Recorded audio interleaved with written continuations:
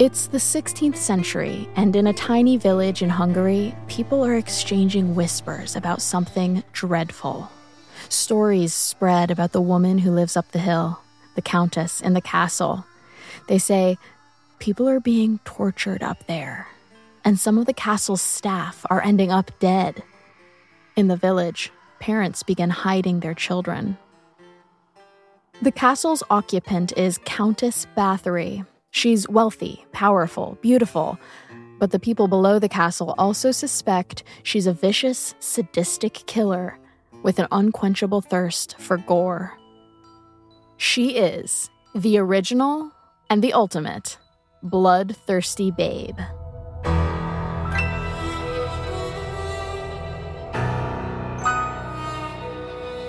When a woman kills, we often try to make sense of what happened by assigning her to a category, the angel of death, the black widow, and so on.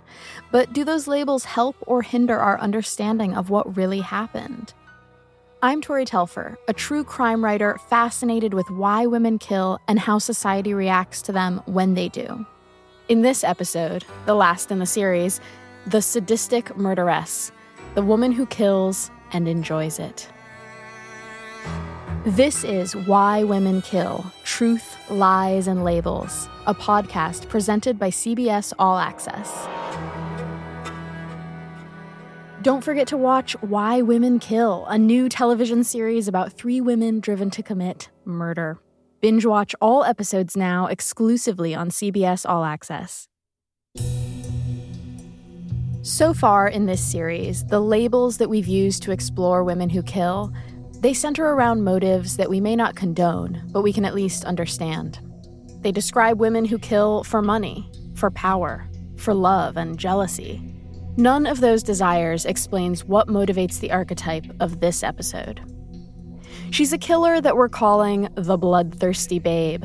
This is the woman who kills for the thrill of it, whether she has a literal thirst for blood and torture, or finds sexual gratification in the act of killing, or becomes a serial murderer just as violent as her male counterparts. Stories of bloodthirsty babes are tabloid-perfect narratives that shock us with their brutality and undercut our assumptions about why women kill.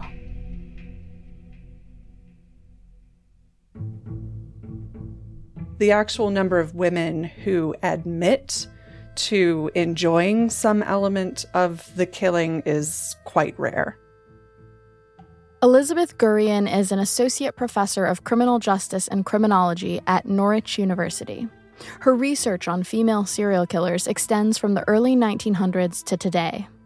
And I was able to find maybe roughly 1 a decade women who openly admitted that they enjoyed the killing. And so when there is a case, it becomes hugely sensationalistic. It's bad enough that these women are killing, period. But when we get even a hint that the woman suspected of murder might have enjoyed the kill, it's horrific. What we know about female serial killers is they actually generally commit bloodless crimes, so poison or over-medicating. And yet it's more fascinating, perhaps to us, to look at these women who are doubly deviant. So not only committing murder, but in a way that we would never expect from a traditional woman. And because of that, we may spend less time asking why she kills and more time obsessing over how she kills.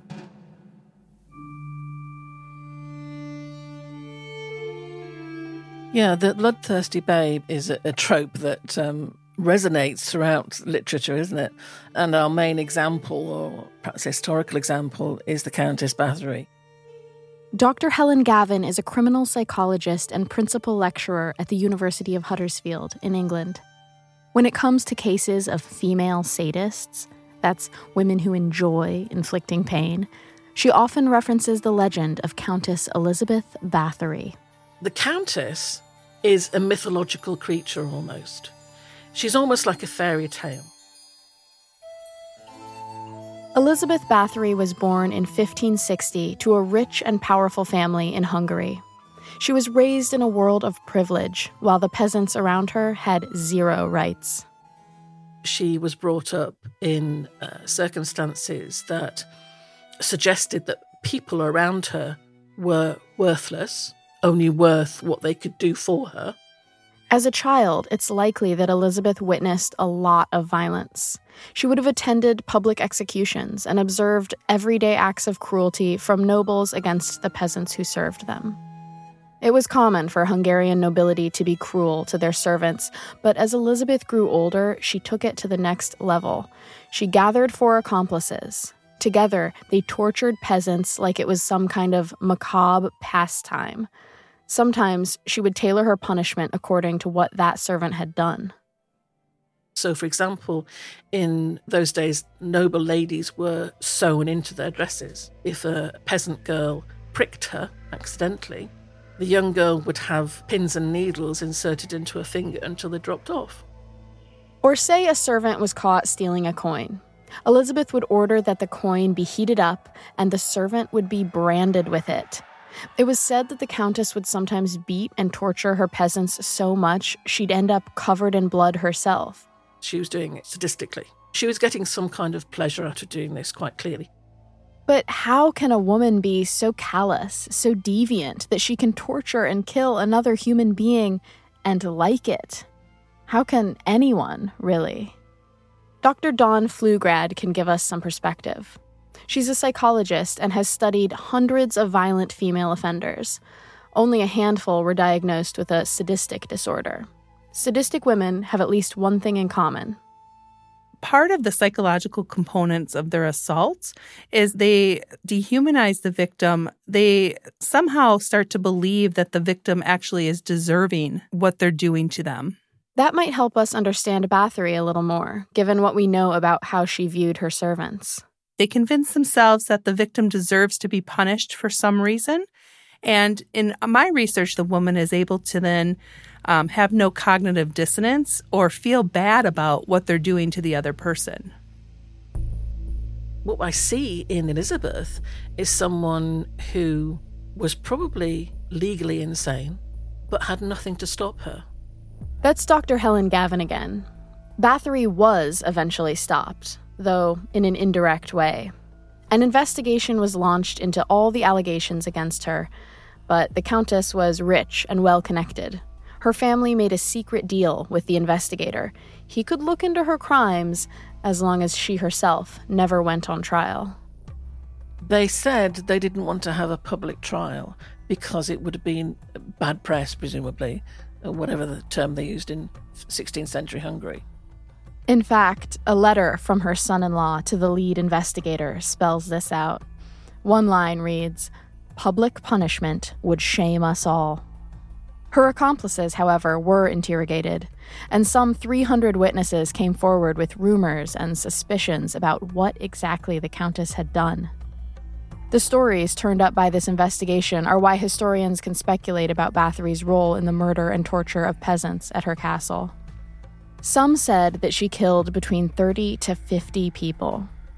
Others claimed, no, it was more like 200, then 300. One young woman said she'd seen a ledger with 650 victims listed, though that ledger was never found. 3 of Elizabeth's accomplices were executed. A 4th was tossed into prison. And in 1610, Countess Bathory herself was locked away. She was confined to a windowless room in her own castle. She died 4 years later. She was 54 years old. It's been more than 400 years since terrible rumors of Countess Bathory's torture first sprang up, but she fascinates us to this day. Her blood-soaked legend is embedded in goth culture, black metal music, and even in horror shows featuring major pop stars. But we don't need to reach that far back in history to see how stories of bloodthirsty babes still keep us spellbound. It goes down in Australian history as one of the more bizarre cases we've had, I think. Dr. Belinda Morrissey is the author of When Women Kill, Questions of Agency and Subjectivity, and she's a lecturer of media theory in Australia. And so we get this court case in Queensland. It could only happen in Queensland. If you know Australia, you would know. It's nighttime in October 1989. 4 women in their early 20s have just left a popular lesbian club and hopped into a car. They're driving around because one of the women is looking for a victim. They picked up some drunk fellow wandering home, clinging to lampposts. He got in the car thinking he was going to have sex with them. They carted him off to some park. He got undressed and she stabbed him to death. 27 times. She stabbed the victim 27 times using 2 knives. She was caught soon after. She didn't say anything at all in her own defence. She pled guilty and went to jail. Then, this story gets even more bizarre. The 3 remaining women were now on trial for their own role in what happened that night. They blamed the original killer for everything. They said that she had them in a spell. An actual spell. Because, they argued, she was a vampire. And she needed the blood to drink. And she'd been drinking blood from pigs and sheep and what have you for a while, but apparently it wasn't good enough and she had to have the blood of a person. This bloodthirsty babe did consider herself to be a vampire. Her girlfriend at the time, one of the 3 women on trial, admitted that she would cut herself to allow her vampire lover to drink her blood. The story overtook the news. A lesbian vampire was in jail for murder, and her accomplices were now on trial. It was too salacious to pass up. Trial told of blood-drinking frenzy. Vampire controlled my mind. Court told. Vampire killer set out to scare. Everyone was consumed by the story of the lesbian vampire killer. How could they not? The details seemed ripped straight from a pulp fiction paperback. The crime didn't sound like real life, and yet it was. The court itself was forced to consider the argument. The Supreme Court there is discussing issues of vampirism, whether or not she always wore black, whether or not she really did need blood to drink. Fortunately, sanity prevailed. After a 3-week trial, 2 of the women were found guilty of murder and manslaughter and sent to prison. Belinda Morrissey wonders if anyone bothered to look beyond the wild details of the case and figure out what actually motivated this woman to kill. Does she enjoy doing this? Does she want to do this? Well, we don't know because we've got this weird story of vampirism overlaying it. The facts of this case are so over the top, they override any curiosity we might have about what was really going on inside this woman's head. For instance, the killer told psychiatrists she'd been abused by her grandfather when she was young. Controversially, others said she suffered from dissociative identity disorder. While neither of these facts necessarily motivated her deviant behavior, they should certainly be considered by anyone trying to understand her case. Here's psychologist Dawn Pflugrad again. We don't know a lot about what makes somebody turn to sadism or being aroused to pain, torture, humiliation. But looking at female sadists, what we've seen is that they're generally younger when they start offending, and the offenses could go on for a number of years before they're detected. They've also had adverse childhood experiences in their background, so things like physical abuse or neglect, or they also came from dysfunctional, unstable childhood homes. It's a clue, but there are plenty of people with terrible histories, and most of them do not act out sadistically. So we don't always know what makes people behave one way or the other.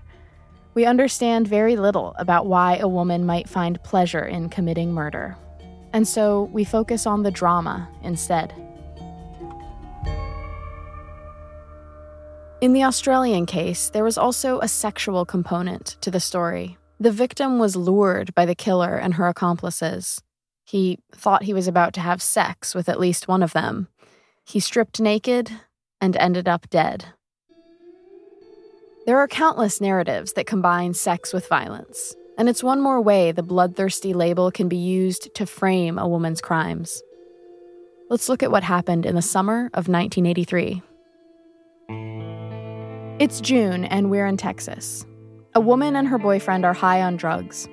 They decide to visit an acquaintance in Houston. They're planning to rob him. And it may be one of the cases where we get this idea of the sexualized female killer.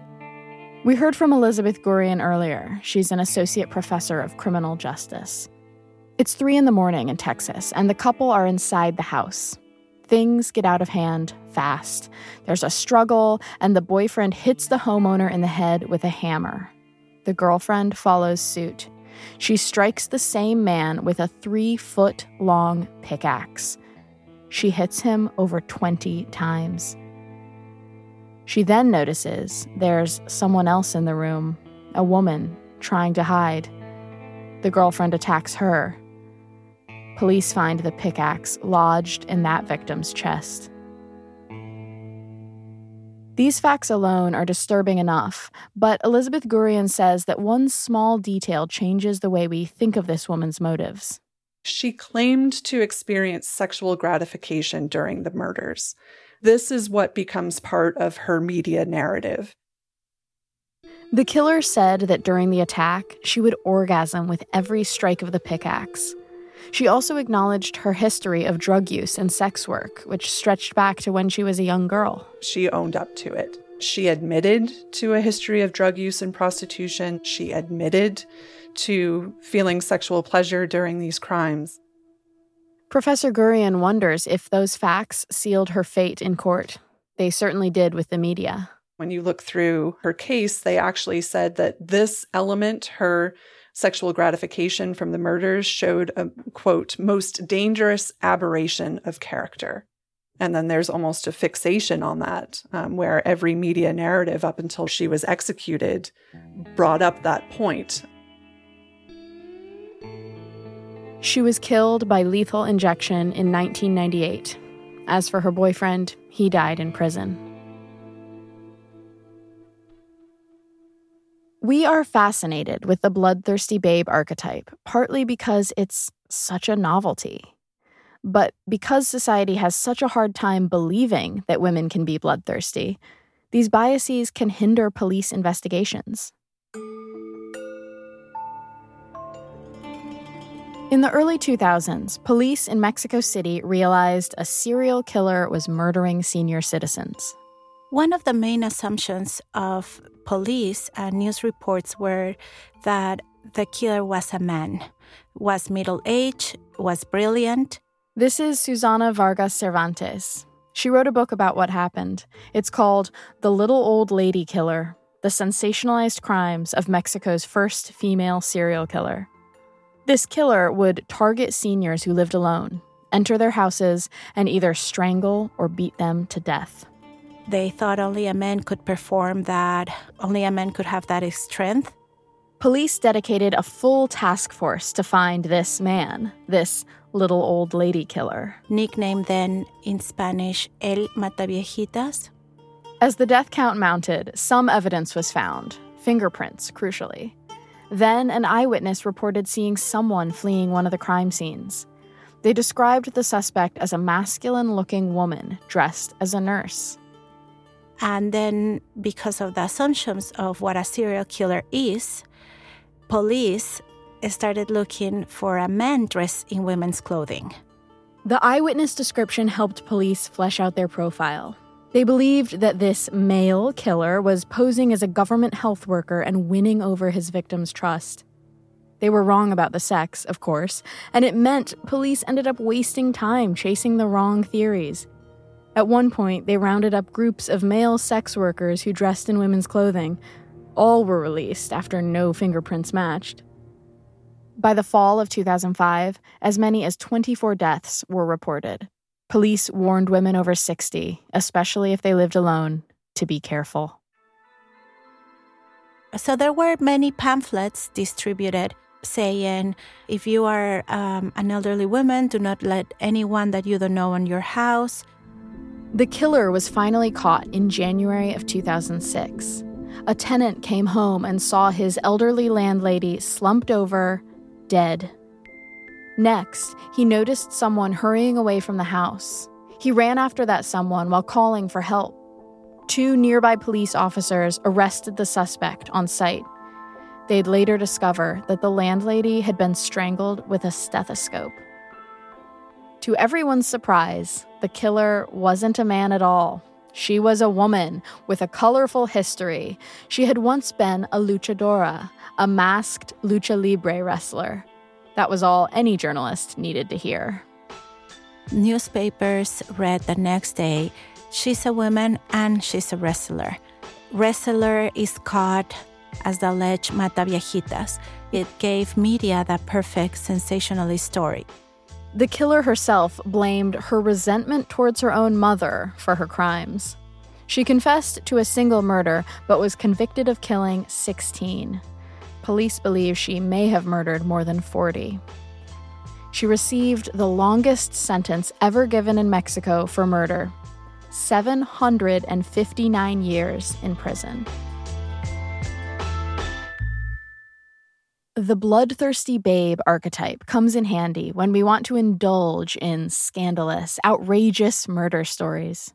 That these killers can be female wrestlers, lesbian vampires, sexual sadists, or depraved noblewomen, it only adds to the twisted allure of their crimes. But if we're too focused on the blood, we don't get the whole truth. That's what happened in Countess Bathory's case. Over 100 years after her death, the wildest rumor of all sprang up about the Countess's crimes. It's a legend that persists to this day, that she bathed regularly in the blood of 600 virgin peasant girls. Apparently, it was to keep her skin looking young. A literal bloodbath. But it's simply not true. That rumor was started by a scholar who stumbled across her story a century later and decided to add a little color. Maybe he thought vanity was a more palatable motive than bloodthirst. Or maybe he just wrote what he thought people wanted to read. She's been dead for well over 400 years, but she'll never live that tale down.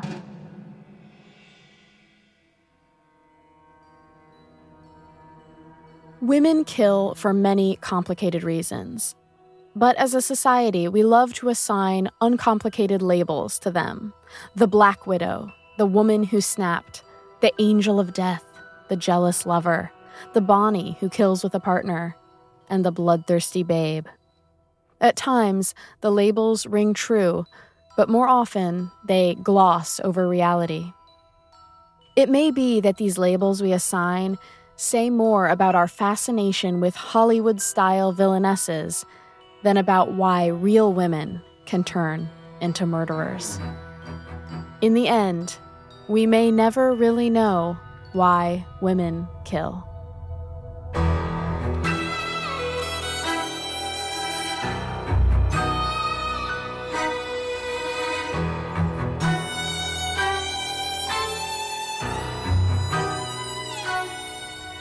I'm Tori Telfer, and thank you for joining me for the final episode of Why Women Kill: Truth, Lies, and Labels, a podcast presented by CBS All Access.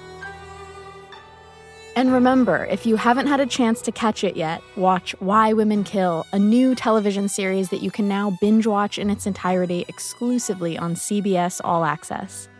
It's the story of 3 women driven to kill, all living in the same house, but at different moments in history. It stars Lucy Liu, Jennifer Goodwin, and Kirby Howell-Baptiste. Go check it out by signing up for a free trial at cbs.com/whywomenkill.